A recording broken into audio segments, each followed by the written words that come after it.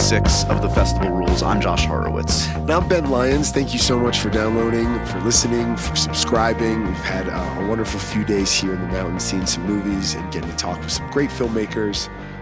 But our hearts are heavy as we process the news that Kobe Bryant and his daughter Gigi, as well as 7 other passengers, crashed in a helicopter in Calabasas in California. And it just has broken my spirit out here. And a lot of people have heavy hearts in Park City and around the world. Yeah, it was, we were just talking. It definitely can sometimes feel like you're in a bubble here in Park City, like a beautiful kind of creative bubble where everybody's just obsessed and bonded over film and art. And this was one of those moments where it didn't matter for a second or a day or 2 days, and it's not going to matter for a while because this life-shattering event, this man and this and tragically his daughter have passed in an incomprehensible incident, and Kobe, changed culture, changed the world, and suddenly Park City could talk about nothing but, and I'm sure wherever you guys are listening, it's the same way. He was a transformative figure, and certainly Ben and I have been talking, and Ben, you more than me have been involved in Kobe's world as such a sports enthusiast. Talk to me about your first, feelings when you think about Kobe Bryant. Well, I'm not going to find the words. I'm not going to have the Mamba mentality right now in trying to express how I feel in this moment. Honestly, Josh, it's been a lot to process. It's been a lot to process here. Kobe is LA. When I think of Los Angeles, he moved out there at the age of 17 in 1996. Jerry West was driving him to practice, and he grew up in front of us. It's like in your world as a child star in a way. He took Brandy to his prom. He was an icon from the start, and I was so into basketball in high school, and here comes this guy who comes out of high school, and I didn't get it till I moved to LA. About 10 years later, I moved to Los Angeles, and Kobe had won 3 championships there, but Shaq had won the MVPs, and so there was always the Shaq and Kobe storyline and beef, and I loved Shaq. But then when I moved to Los Angeles, to feel the love in the city for Kobe Bryant, I'm scared, Josh, to go home. I don't want to go back to LA and not have that love and energy. It's crazy. It's as a hooper, as a storyteller, as just as someone who wants to be a father someday. It's a lot out here, and he would have loved it here. That's what I think about when I walk up and down Main Street and see people in Kobe jerseys. I'm like, man, he would have come out here with movies, and he would have loved it here. He, I think part of why he was more than just a one of the greats in his sport, and why he transcends it, is he reiterated and lived a few different lives. And clearly we saw him on this path of creativity. I mean, for God's sakes, he won an Oscar 2 years ago for a short film. Oh my God, I remember him that night too. He turned into the wide-eyed kid that everybody turns into when they see him. Yeah. That was an incredible thing to see firsthand, was that he was so appreciative in that moment. And so many times we're so thankful for him for giving us so much joy. And no, he was thrilled. Yeah. I remember he had John Williams do the score. He was just it seemed like he was a film geek, an interested artist like all of us. And you're totally right. I don't think he ever, as you were saying, obviously the NBA season coincides with Sundance, but I'm sure in his later years he would have found a place here with some project. And obviously when someone is taken so young, that's part of what is so shattering, is just all the work that was to come, and we couldn't chart what he was going to be. I mean, he had done so much in his 40 plus years, but clearly there was a lot more to come. And that's how I feel about little Gigi too, because she was starting to just come into her own as a hooper, and what Kobe did to support women's basketball, it cannot go understated. I mean, it's just remarkable how he's able to show so much support and help grow the game for women who are so often marginalized. And there's so many issues with pay equity and TV deals, and we could go down the rabbit hole on why women's basketball, needed someone like Gigi. And I'm trying to find meaning, I think, as all of us are, in this kind of senseless stuff happens. And my takeaway has been the Bryant family in particular gave so much to the game of basketball. He missed all of his daughter's recitals and homework sessions and school plays and stuff because he was in Milwaukee and he was in Orlando and he was in Phoenix and they gave so much to the game. So now, not only as basketball fans, but also out here as storytellers, because Kobe was a storyteller and the ultimate artist on the basketball floor, it's our responsibility to give back too. So now we got to give to the game. Now we got to give to cinema. Now we got to give to championing the arts. And that's how I'm kind of processing it. It's been helpful talking to people. It's been helpful talking to you.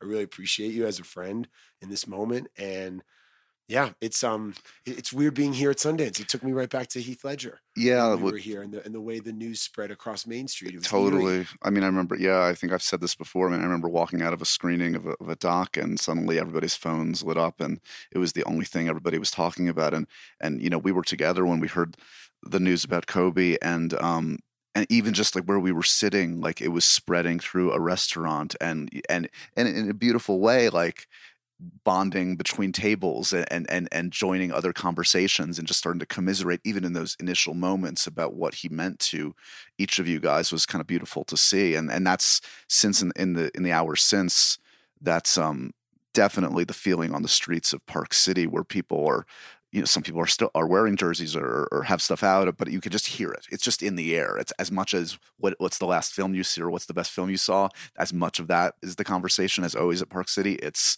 Kobe. It's whispers of Kobe, Kobe, Kobe, and it's tragic. It's also kind of beautiful in a weird, profound way. And it's strange. I'll never understand how the universe had this happen, but in such tragedy.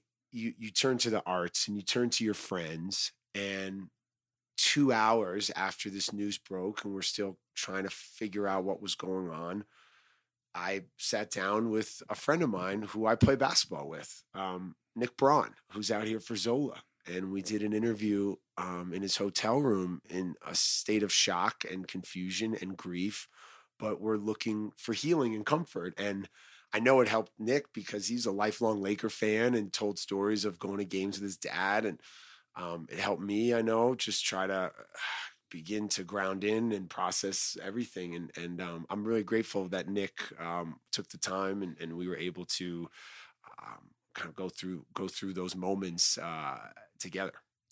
And switching gears in a little way, just to give you guys some context, Ben and I both got a chance to see Zola, which was a very much anticipated film here. It's already got distribution from A24, which is, of course, one of those premier destinations for independent film now. And this is kind of like an only in 2020 story of a film that's based on a series of tweets, actually. And it's a wild story. It's been compared to Spring Breakers. I've heard people talk about that. And yeah, it's got a really cool ensemble of actors in it. Taylor Page is the lead, is Zola. She's having a moment right now. Yeah, we were just talking. She's going to be seen in Ma Rainey's Black Bottom with Chadwick Boseman later this year. Riley Keough also having very much a moment. She's great in this film. It's funny. I think you said to me the other night at one of the screenings, you said it seems like Sundance has shifted from discovering specific films and really kind of gravitating towards talent and having moments for them to shine and to be discovered and to show different sides of their skill sets. Totally. And that definitely feels like a moment for Taylor Page as Zola in this film. And to be surrounded by Nick Braun and Riley and Coleman Domingo, who's been killing it lately. Coleman Domingo in this movie is great. He really is. Kind of like this crazy pimp, basically. Not kind of like a crazy pimp. He plays a crazy pimp. Legitimate, batshit crazy pimp. Yeah. And it's one of those films that's like very, very engaging. Jason Mitchell pops up. That's right. It's just, there's a lot to unpack in a film like that. And Nick, by the way, Nick got a scene stealer in this one. Well, you know what's great about Nick, and we get into in the interview a little bit, is that he's no Sundance stranger. But I think it's the first, he's a stranger to being at Sundance as a big star. Right. So he shares some of his experiences now that his life has changed a little bit from his work on Succession. Excellent. Well, I'm glad you had the opportunity to talk to Nick yeah, I at really this time. appreciate Yeah. it. And, for all the hoopers out there and storytellers out there who are hurting right now, time doesn't heal the wounds. It's time and work, just like Kobe's documentary, doing work, like put in the work, talk to people. If you're hurting, seek help. It's okay. And oftentimes I turn to the arts for moments of healing. And that's why I feel, once again, Josh, very blessed to be out here at the Sundance Film Festival. All right, excellent. Let's take a listen to your chat with Nicholas Braun. It's a strange way the universe works that today I'm sitting opposite somebody I play basketball with in Los Angeles, Nick Braun, who grew up a Laker fan and is just reacting to the news about the passing of Kobe Bryant. We're all in a kind of state of shock here as we try to find meaning in the meaningless. So how are you feeling today, man?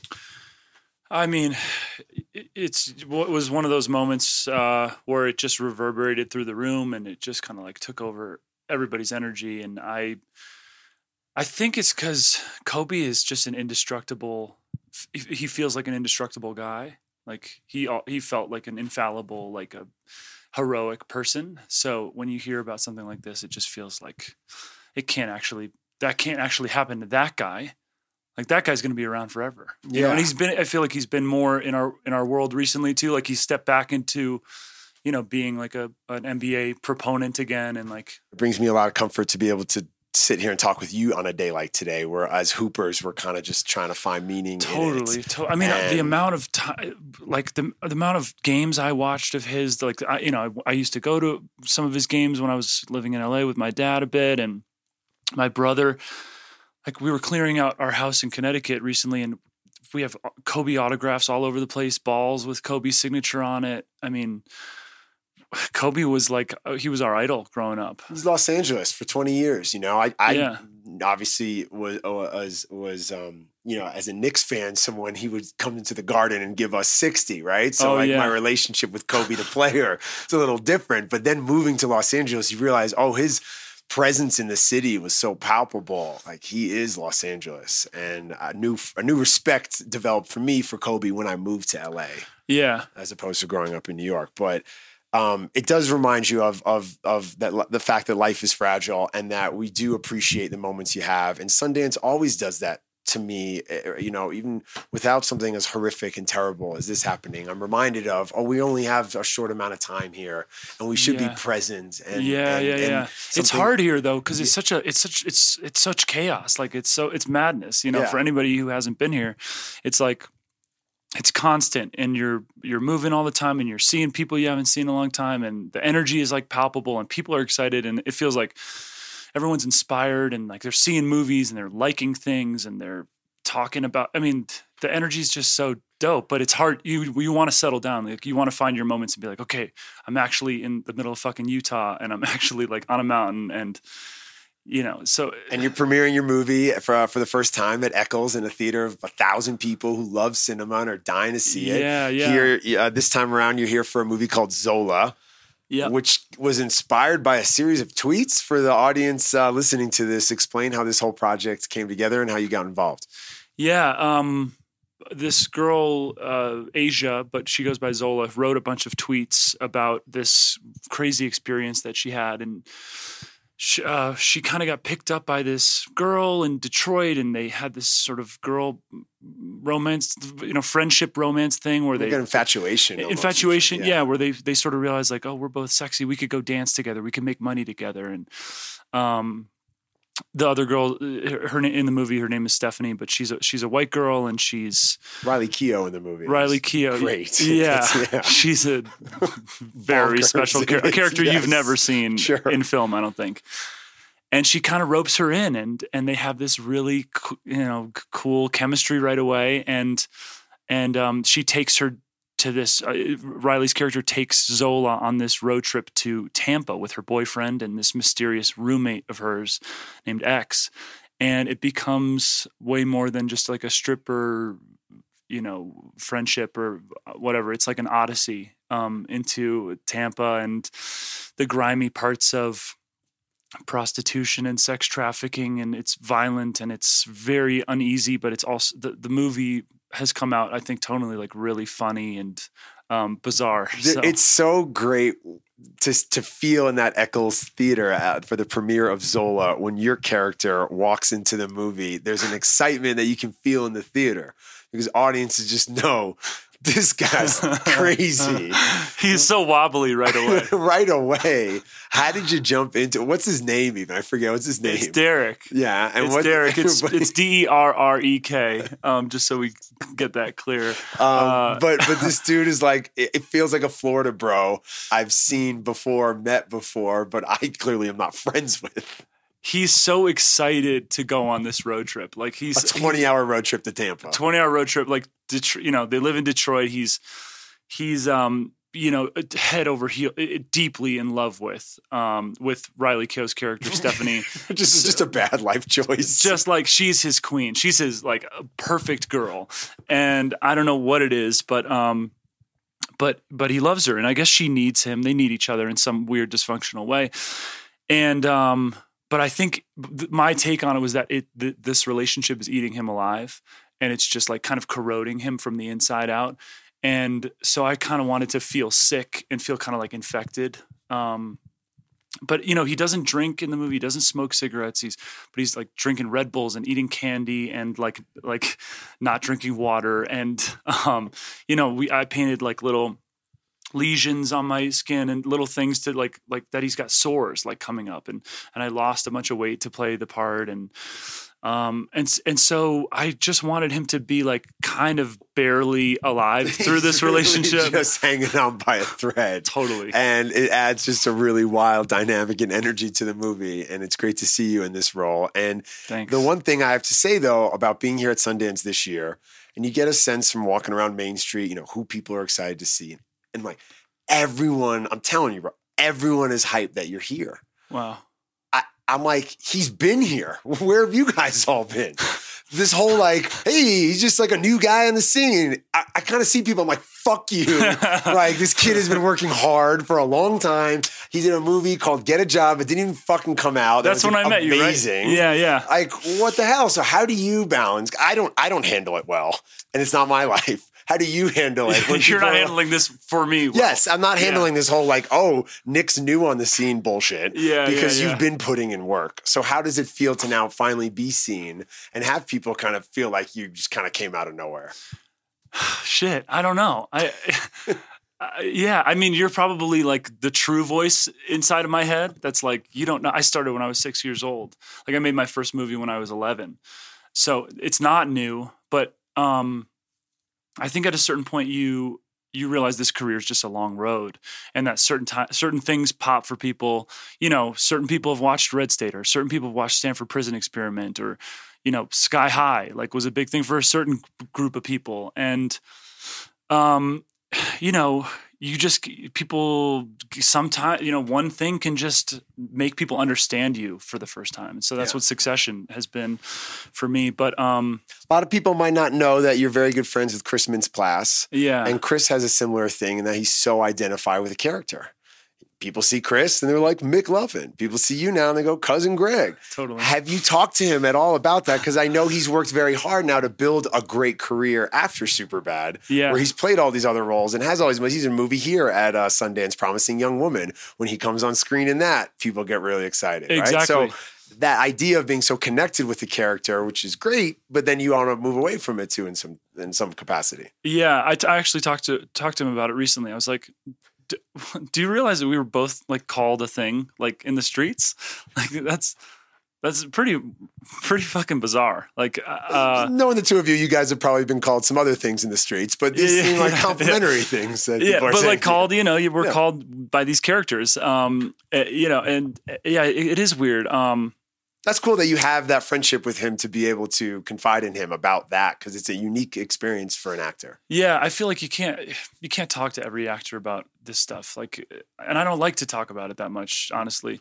But with my close friends, and he's one of my best friends, you can kind of go through the ins and outs of all this stuff. And he went through it as a 19-year-old, 20-year-old kid. So it's different for him, and he's been through it. I feel like I'm on a similar track, so I kind of check in with him about what this is.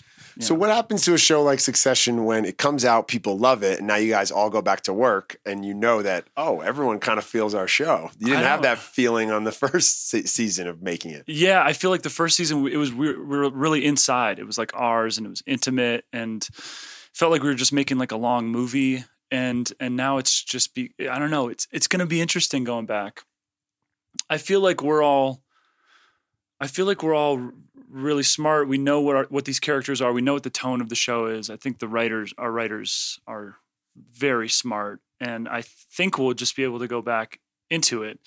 But we've definitely, obviously, been like penetrated by the public, and you don't want no pun intended. Truly, no one's getting penetrated by. Meanwhile, Nick's publicist in the corner just melting. How many times she's done that this weekend? Head in her hands, like, oh no.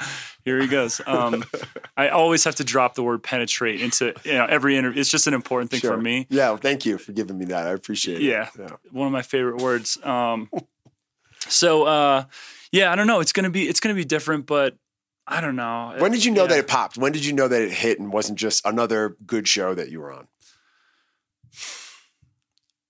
I guess when people you just start to see internet stuff happen, like people making memes. I don't even know how to screenshot shit on my computer, and people are making memes and like, like all of a sudden you felt it. Really. Yeah, you just feel it. Yeah, people are sending me stuff once or twice a day, and I don't know. They're picking up on things that are details that I thought were great in the script, but that I didn't think anybody would notice. And all of a sudden, they're seeing these little moments or little like eye twitches or little thumbs up to Tom or whatever, these little moments. And then you realize, oh, people are paying attention to this. People really care. Like they care about Greg. They care about these characters, and they're using their whatever amount of time we have to screenshot and like put things together and put them on the internet. It's crazy. We were talking with a filmmaker during this festival about it's like remix artists. Someone takes the art that you make and then kind of remixes it in a way for a different kind of meaning behind it. Like you said, an innocuous glance at a dinner scene on Succession could turn into a meme that you use when you break up with your girlfriend. Or like, what? Like it's just people take or like art. I do a wave and all of a sudden it's like a thing on Instagram you can like pin, like it's so crazy. It's crazy. And it couldn't happen to someone who deserves it more than you, dude. Like you've put in this work, and to have people making memes of you waving is the reward, I suppose. I guess so. Yeah. You've been to Sundance a few times. This is called the Festival Rules Podcast. So we're asking people to share some rules for navigating a festival like Sundance. The first thing that comes to mind is like it's the altitude is it's a real thing. So I think drinking a lot of water. People who are listening to this series are going to think all of us LA people are so soft. Such pussies, because every single person has started with hydration, like snacks, bring your inhaler, pacing yourself. Yeah, totally. Yeah. Get your blood thinners out. Rationing like we're actually in 1917. It's ridiculous. Yeah, just a bunch of out of shape people coming up here. Like, yeah. I mean, that's part of it. You get drunk a little bit easier, I would say. I don't know.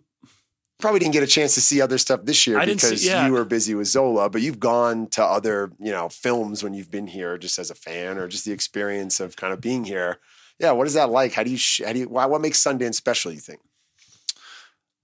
I think, I haven't been around a group of people this excited to talk about movies, be around movies. You're just in this place where people just really care. Like they want to talk about stuff. They want to talk about the nuances of film. And I feel like that those conversations just don't happen for me mostly in life. So that's a nice thing. I feel like I have those conversations in my head afterwards, but like after the show, the main man band's not sitting around talking about Martha, Marcy May, Marlene. No, they're not really. No, those aren't the main discussions we're having. But it's nice to like everyone's a film geek here. Yeah. And that's a cool thing to be in. How do you handle yourself as a big film fan and TV fan when you're now going to all these award shows and you're like, I don't know, going to the bathroom next to, I don't know, some Martin Scorsese. You're like, how do you control yourself? How were the globes the other night? The globes were that. It was the urinal with Martin Scorsese. Yeah. He and I, like, we crossed swords. It was crazy. He was, he has a super strong stream. No, it was surreal. You know, I'm like, when am I ever going to meet Meryl Streep? Maybe. So I'm going up to Meryl Streep, tapping her on the shoulder. You're tapping Meryl Streep on the shoulder. Yeah. I tapped a couple shoulders. It was sort of that moment. HBO fam, what's up? Yeah. Hopefully we don't beat you, except we did. No, but she actually said, I can say that because she said to me when she met me, which was crazy to me. I was like, hey, Meryl. And she turned around. She goes, oh my God, it's you. And I was like, cool. Yeah. I'm such a fan of you. It's just so great to meet you. And she's like, I love you on the show. I love your show. You guys are going to win tonight. And so it was sort of this moment where I was like, okay, well, if Meryl says that, she's been to a lot of these. She's probably got a good feeling. Someone tells me she's like the globe whisperer, or she's like the oracle of the globes. Totally. Like a couple special winks from some of the HFPA members. And then, but yeah, it was so much fun. I met a lot of people that I really revere. Elton John was like, once we got off stage from collecting our award, like being on stage in front, accepting the award, walking off the ramp, Elton John was the first person to be like, oh, I love your show. And like hugged and, shook and kissed each of us as we walked off stage. It was like an Elton John meet and greet. And that was crazy to me. So a lot of moments like that you just kind of can't believe. It's crazy when you kind of like get past the rope or the curtain and you're like, you get to see these different pockets of Hollywood that you always admired from afar. Yeah. Then if you get to win a globe and have a kiss from Elton John, you're like, what? This is what it is? This is nuts. Yeah. Yeah. It's weird. It's weird when they call your show's name or they call Brian Cox's name, because you just can't believe the person that you know and spend time with and are rooting for actually got it. They did it, and it feels to me like such a mountain to win these major things, to be able to get these major things. So when they say Succession, it's like, okay, I guess we're getting out of our seats and we're the ones we're going to walk forward now. Nobody's guiding you there, by the way. There's not like someone who says like, okay, now you're just sort of like, okay, they said our name, so we walk to the thing. I don't know. It's maybe I'm not describing it correctly exactly. No, but you're right. There's nobody telling you to get up there and to do it, but you've seen it so many times. But some person said your name. Just feels like that's what you're supposed to, I guess. Or yeah. You're like, okay, well, we've got to go now. Man. I was so happy for you. It's so great, and it's wonderful to see you back here at Sundance. This movie Zola. It has its energy and is so different from anything you're doing on Succession. So if people love you on that show, they're going to be like, what the fuck is this? Yeah. Some girl at the Q&A, we did a Q&A last night at a midnight screening. So we were there at 1:30 doing the Q&A. And this girl in the audience said, so I can't believe you're here, because where did they get you? It seemed like you were like a local, like Tampa hire, and she was like, you're so gaunt in the movie. She said something about like the way I looked. You're like, thanks. Yeah. I honestly take that as like, that's a success for me. I'll chalk it up to the chin strap beard mainly. It's like a Fred Durst kind of beard action happening. Yeah. Exactly. Yeah. Dude, it's a wonderful role for you, and it's a great time and moment for you. So I'm happy I get to share it with you at Sundance, and I wish you nothing but success and all love, dude. Thank you so much, man. Yeah, it's great absolutely. To see you out here. Yeah. Nick Braun, the star of Zola. It's a crazy, crazy movie that you should check out if you're here in Park City or when it comes out later this year. Thanks, man. All right. Thanks. That was Ben's great conversation with Nicholas Braun. I love that dude. I'm so happy for him, Josh. He's having such a moment right now, and it's great to see. As we said earlier, Zola, you'll all get a chance to see this crazy story later this year in cinemas from A24. And if you're listening overseas, you'll hear it from Sony. I saw they just sold their international rights as well. Nice. Yeah, a much talked about film that will continue to get a lot of conversation around it. That about wraps up episode 6. Sadly, obviously a somber one, but I mean, look, real life necessity necessitated this kind of conversation. I hope you guys got some kind of catharsis out of our own conversation and Ben's great conversation with Nick today. One last Kobe story just warms my heart when I think about him.